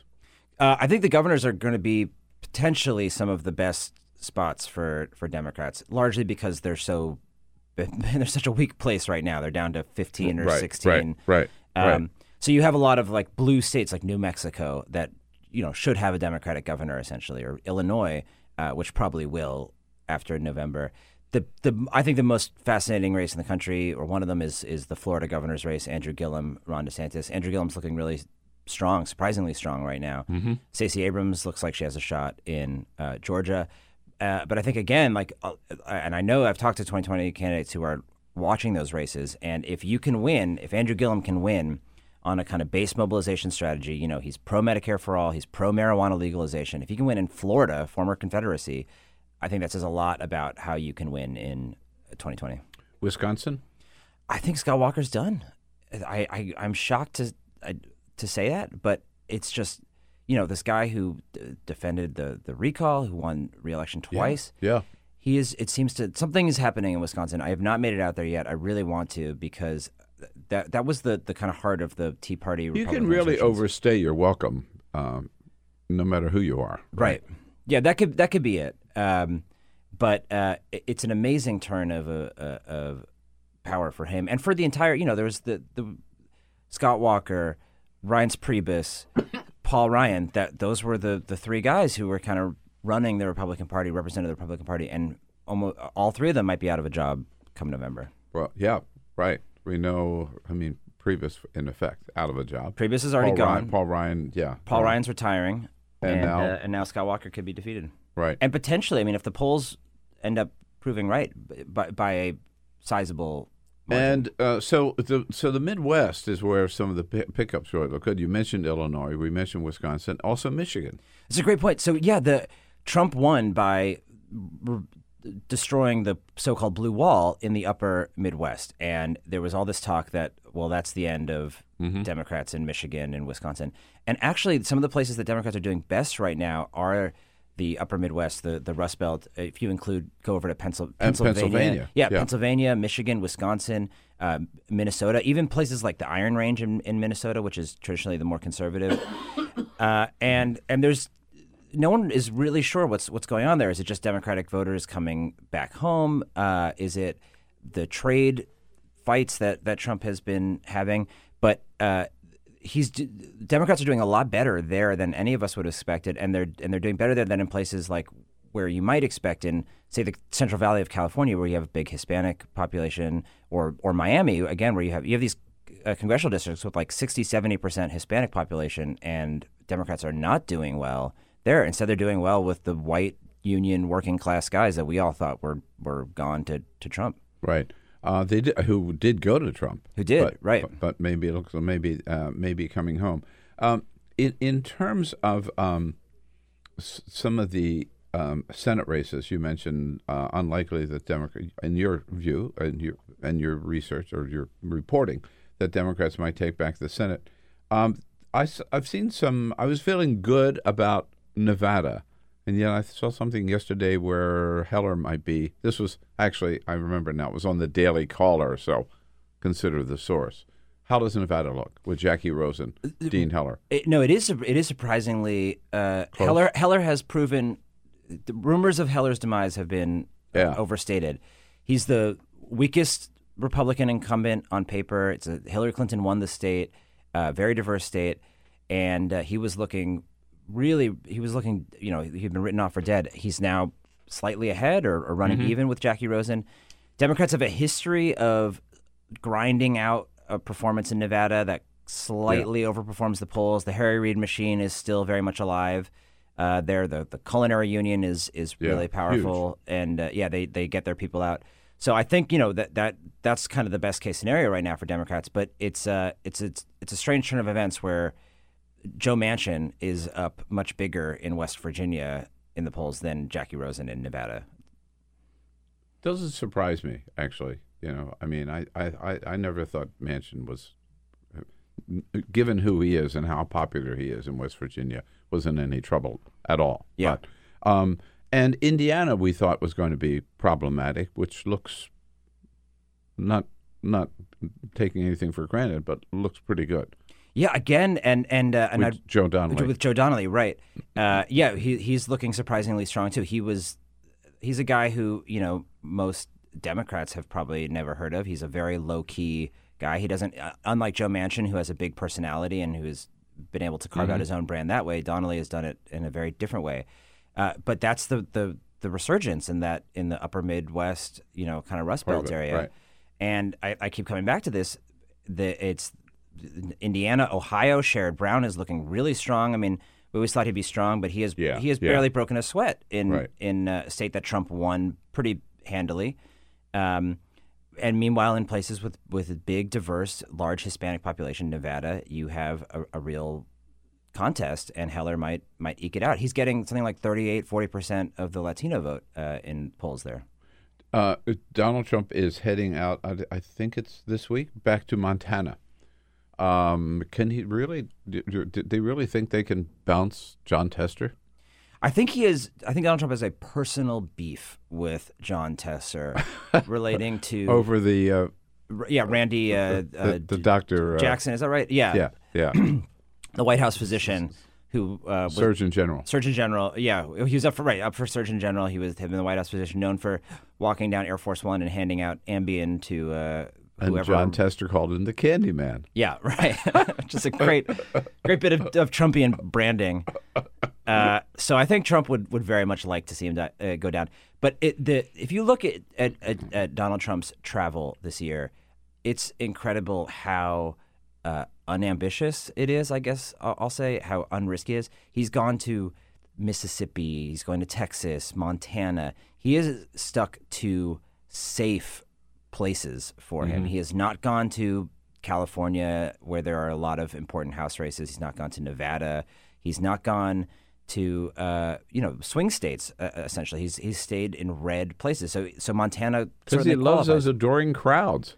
But it makes me, they laugh at his jokes. They laugh at his jokes. You don't get as many protesters. It's safe, and But it makes me wonder if there's a reason that he is not showing up in more competitive places. We've talked a lot about the energy, the excitement, the momentum that's popped up this year, particularly on the Democratic side, and it's due to a large part to some great organizations, grassroots organizations that have popped up. Okay. I'm learning that we may not hear from one of them indivisible that we're going to be joining us. But we've got a lot more races to talk about, a lot more of the political landscape to cover, which we will do with Alex Seitz-Wald and with all of you after a quick break here on the Bill Press Show, Tuesday, October 16, and then we'll be right back. Take the Bill Press Show anywhere you go. Download our free podcast, search for the Bill Press Show on iTunes, and catch the highlights from every show.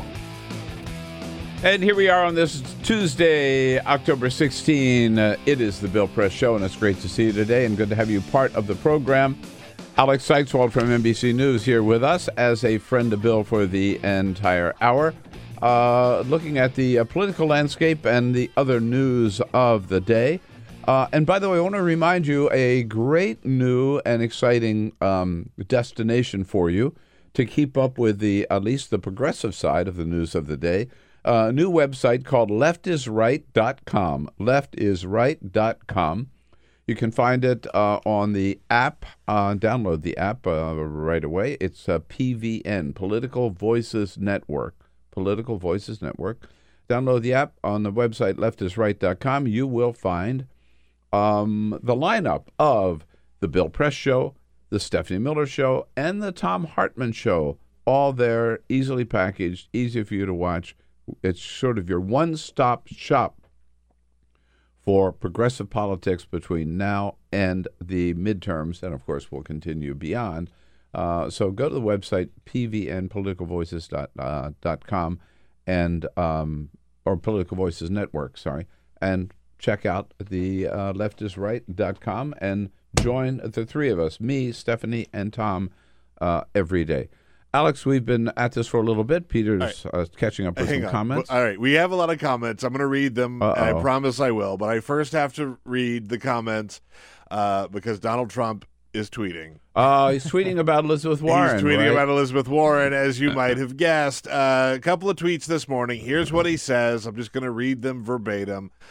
Pocahontas, parentheses, the bad version, sometimes referred to as Elizabeth Warren, is getting slammed. She took a bogus DNA test, and it showed that she may be 1/1000th far less than average American. Now Cherokee Nation denies her, quote, DNA test is useless, end quote, even they don't want her. Phony. Now that her claims of being of Indian heritage have turned out to be a scam and a lie, Elizabeth Warren should apologize for perpetrating this fraud against the American public. Harvard called her a person of color, parentheses, amazing con, and would not have taken her otherwise. Thank you to the Cherokee Nation for revealing that Elizabeth Warren, sometimes referred to as Pocahontas, is a complete and total fraud. That is the series of tweets from the President of the United States. When you're called a fraud by Donald Trump, That is sort of like being called ugly by a frog. Yeah, isn't right. it? Yeah, exactly. Okay, so Lindsey Graham, I might point out, is on Fox and Friends as we speak, and they're talking about Elizabeth Warren. great. I really care. This is what the Lindsey new Graham has to say about it. new distraction for today. Hey, go to our But Elizabeth Twitter Warren feed. started this one. Yeah. right. She chose this. She picked this fight. Yeah. Go to our Twitter feed at BP Show, at BP Show, where you can chime in with your comments. And we also have a poll up right now. We were just talking about Beto O'Rourke. Oh, yes. Will Beto unseat Ted Cruz for the Senate seat? You can vote just yes or no. I will say our audience as of now is very enthusiastic and very optimistic. 81% say yes. Wow. Yes. Keep Let's hope make it alive. happen. I appreciate that. Also, some comments on that. Alexander says, I hope so. He is behind in all of the polls. 538 predicts he won't win. I want him to win, though. I absolutely cannot stand Ted Cruz. And Ruby Bozeman Davis says, the other thing to remember here is that the GOP is going to try and steal elections all over the country. Just look at what's happening in Georgia in the Stacey Abrams race, all the voters that were suspended, right? We were just talking about her. So if you have a comment on any topic at any time, Elizabeth Warren related, Beto O'Rourke related, anything, find us on Twitter at BP Show. The president yesterday, Alex, was down in Georgia and Florida looking at the devastation left behind by Hurricane Michael. In Panama City, he was talking about the great job that FEMA is doing down there. Donald Trump praising the FEMA response in Panama City. This is really incredible. And the job they've done, first responders, FEMA, the job they've done is incredible. You're doing Heck a great of a job, Brownie. Heck of a job, Brownie. Yeah, heck of a job, Brownie, right? So, Brownie, you're doing a heck of a job. There he is. Flash forward, flash backwards. The residents down there didn't seem to quite have the same reaction. Here's one of them. Well, they should get here and help us a little bit, with a little bit of assistance. They should get here and help us a little bit of assistance. Rob Marciano from ABC News asked a couple of residents, have you seen anything of FEMA? How do you think the FEMA response is? Have you seen FEMA around? No. Haven't seen them. That's always tricky with these hurricanes, Yeah. And part of the problem here that I've heard from folks in Florida is this is a poorer part of Florida. It is like a resort town, but a resort area, but it's not the fancy resort area. Particularly like Mexico Beach was not at all. Yeah. Right. And so there's this perception that seems to be playing out so far that their response is not going to be as aggressive as it would be if the hurricane had hit Miami or Tampa or a wealthier Sarasota or something like that. And there's a military base there that it's a huge Air Force base that got really ravaged. And there's this theory that they're going to use that as an excuse to shut down the base because they've been wanting to shut it down for a long time. But it's kind of the economic engine of this community. So we're mainly talking about poorer white people here. This is not Hurricane Katrina, but it turns out that matters too. Right. And after if you're FEMA, if you're the White House, and you kind of got away with it in Maria and Puerto Rico, and didn't really seem to suffer much political consequences for that, then I think they kind of feel like they have free reign to do what they can here. The president got a little flap too, but we've seen when he was talking to reporters before he got on Marine One heading down to Georgia, he was standing there holding an umbrella.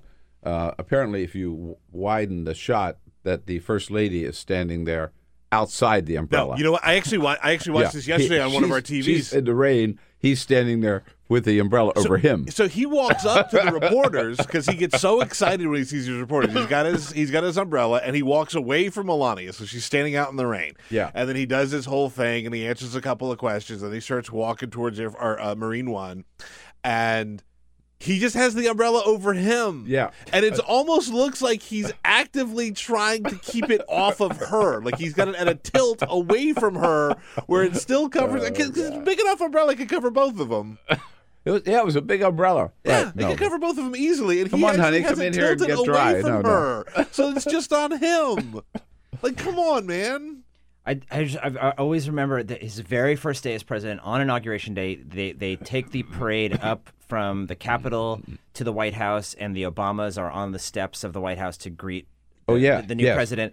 And he comes bounding out of the car. He's so excited to go shake Obama's hand. Melania gets out the other side of the car and is just kind of standing there on her own. She's clearly waiting for him to come around and escort her, so that they can walk up to the Obamas together. But instead, she has to kind of make the walk across the lawn. And Barack Obama kind of helps her, takes her hand as she's coming up the stairs while Trump is just up there enjoying his moment. There's so many Disney movie level lessons on how to be a human that Donald Trump just never seems to have gotten. It's like the stuff they teach you in kindergarten about sharing and being nice to people, really basic human level stuff that he sometimes seems to struggle with. Remember that book? It was 20 years or so now. I remember Barbara Boxer always used to quote it.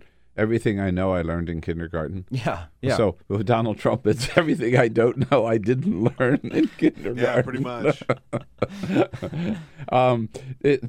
In his interview with Leslie Stahl on 60 Minutes, the president ended up having some interesting to say about Defense Secretary James Mattis, which surprised people when he said, he's really kind of a Democrat, and yeah, he may leave, but everybody leaves one time or another. It wasn't really a ringing endorsement of the defense secretary. Yeah, who's James Mad Dog Mattis is what he's known. So I guess James Moderate Mattis, maybe now we could call him. Right, and it started out that Trump was the biggest cheerleader for Mad Dog Mattis because he had this tough general, right, in his camp. Right. And he was bragging about him, talking about him all the time. That relationship has cooled considerably because Mattis has stood up to Trump on a couple of occasions.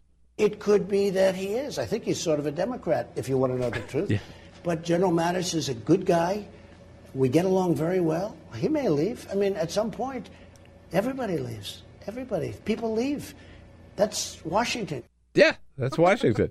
Again, not quite a ringing endorsement. That was Donald Trump talking to Leslie Stahl.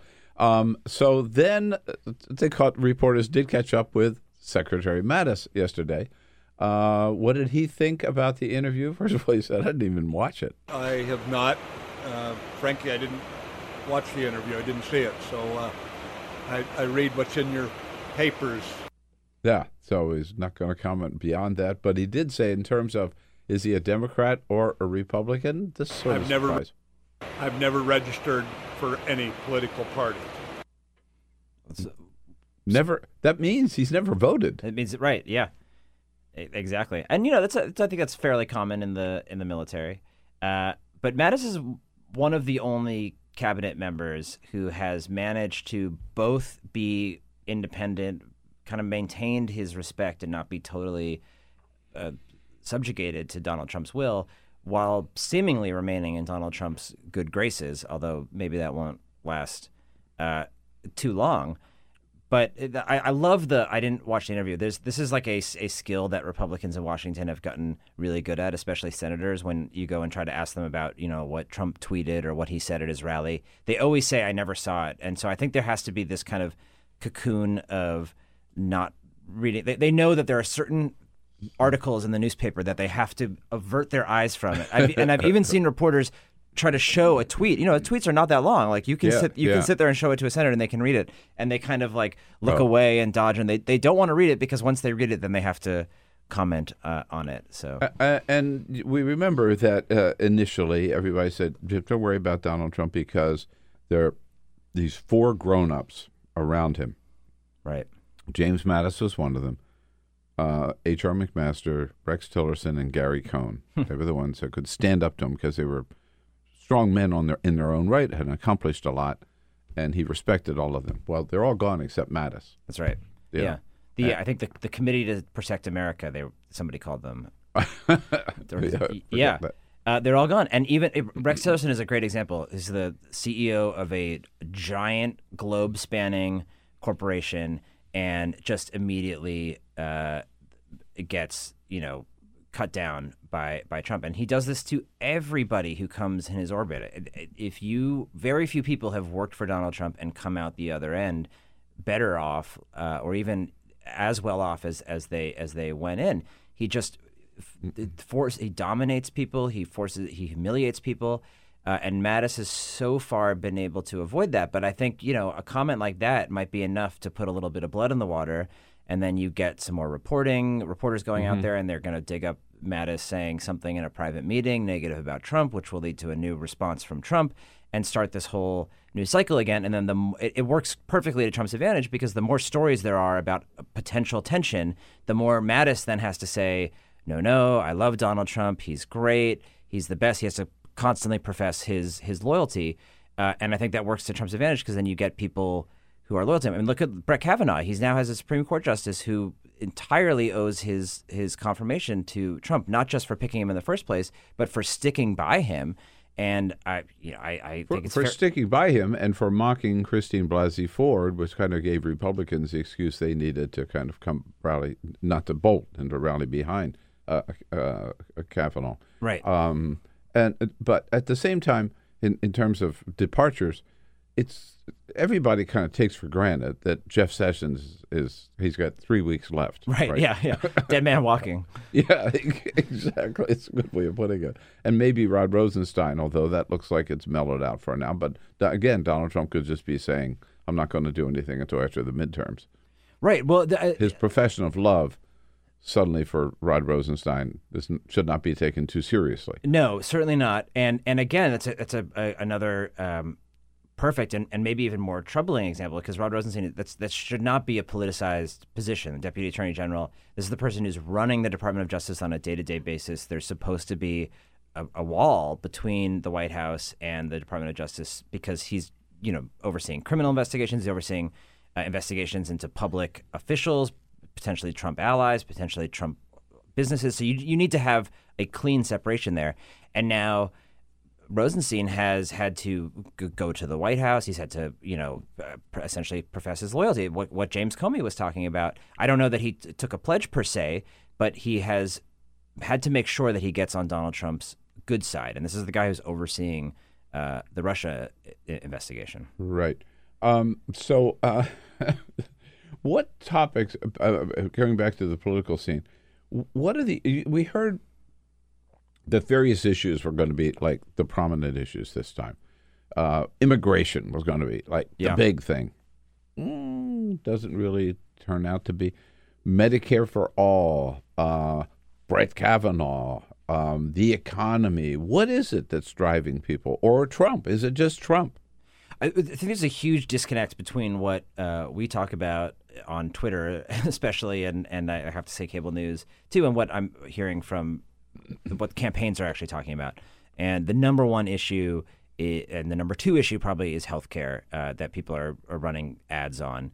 And they're going back to the Republican attempt to repeal the Affordable Care Act, pre-existing conditions. The pre-existing conditions thing is just radioactive, and it's incredible to see. So how does it play radioactive? I mean, Donald Trump keeps saying we're going to protect everybody with pre-existing conditions, but I think Democrats have been pointing out that the Republican playbook has been to allow the insurance companies to go back to deny people with pre-existing conditions. Right, and there's even a lawsuit that's going on right now brought by a number of state attorney generals that it's specifically targeting the pre-existing condition. Republican attorney generals. Republican attorney generals, yes, right, yes. yeah.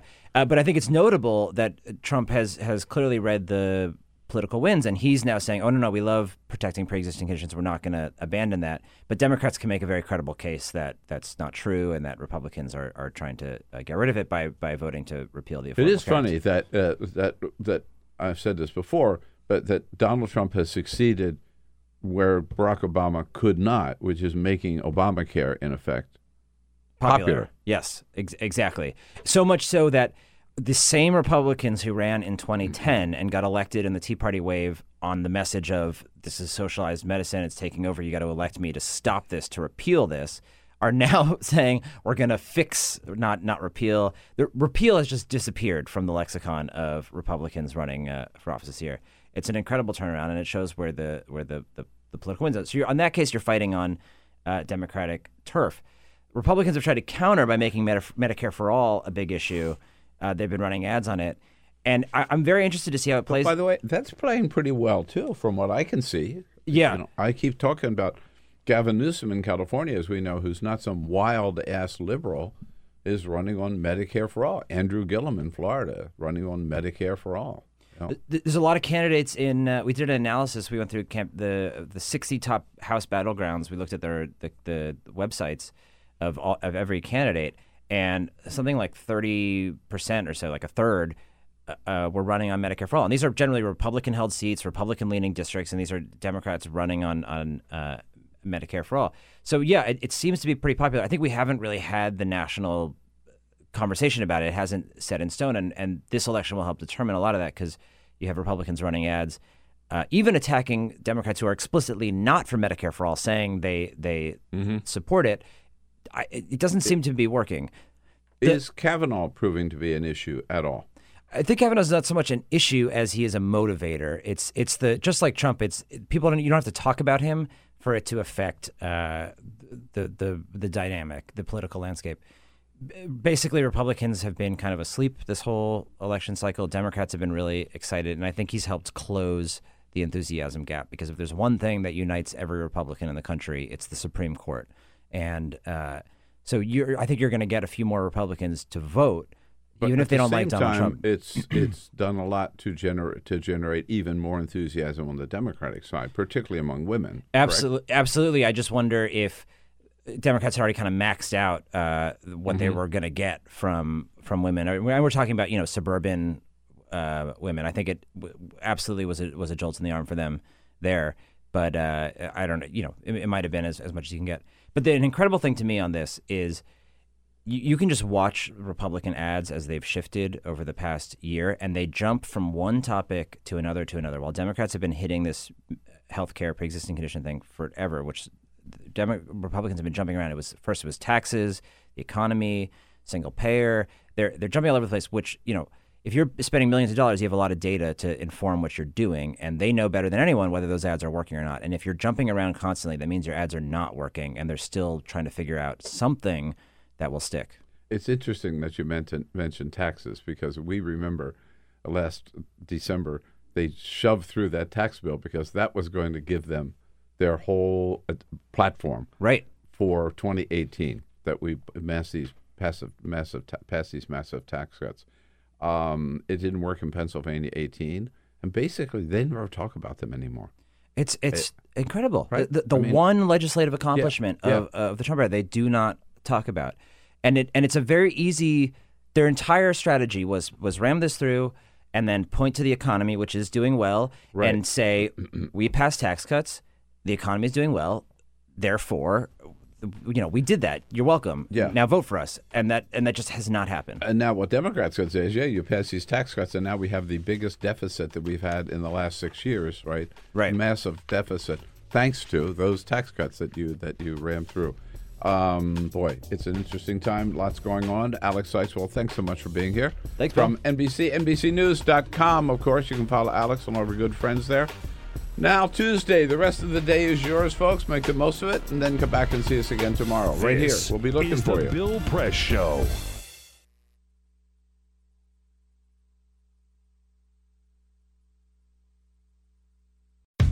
How powerful is Cox Internet? Powerful enough to let your band members in Vegas, Phoenix, and Rhode Island jam like you're all in the same garage. Get gig speeds powered by fiber from Cox. It's internet built for tomorrow, today. Cox, always building better. Download speeds up to 1 gigabit per second. Cox Internet is connected to the premises via coaxial connection. Speeds vary and are not guaranteed. Cox terms and other restrictions may apply.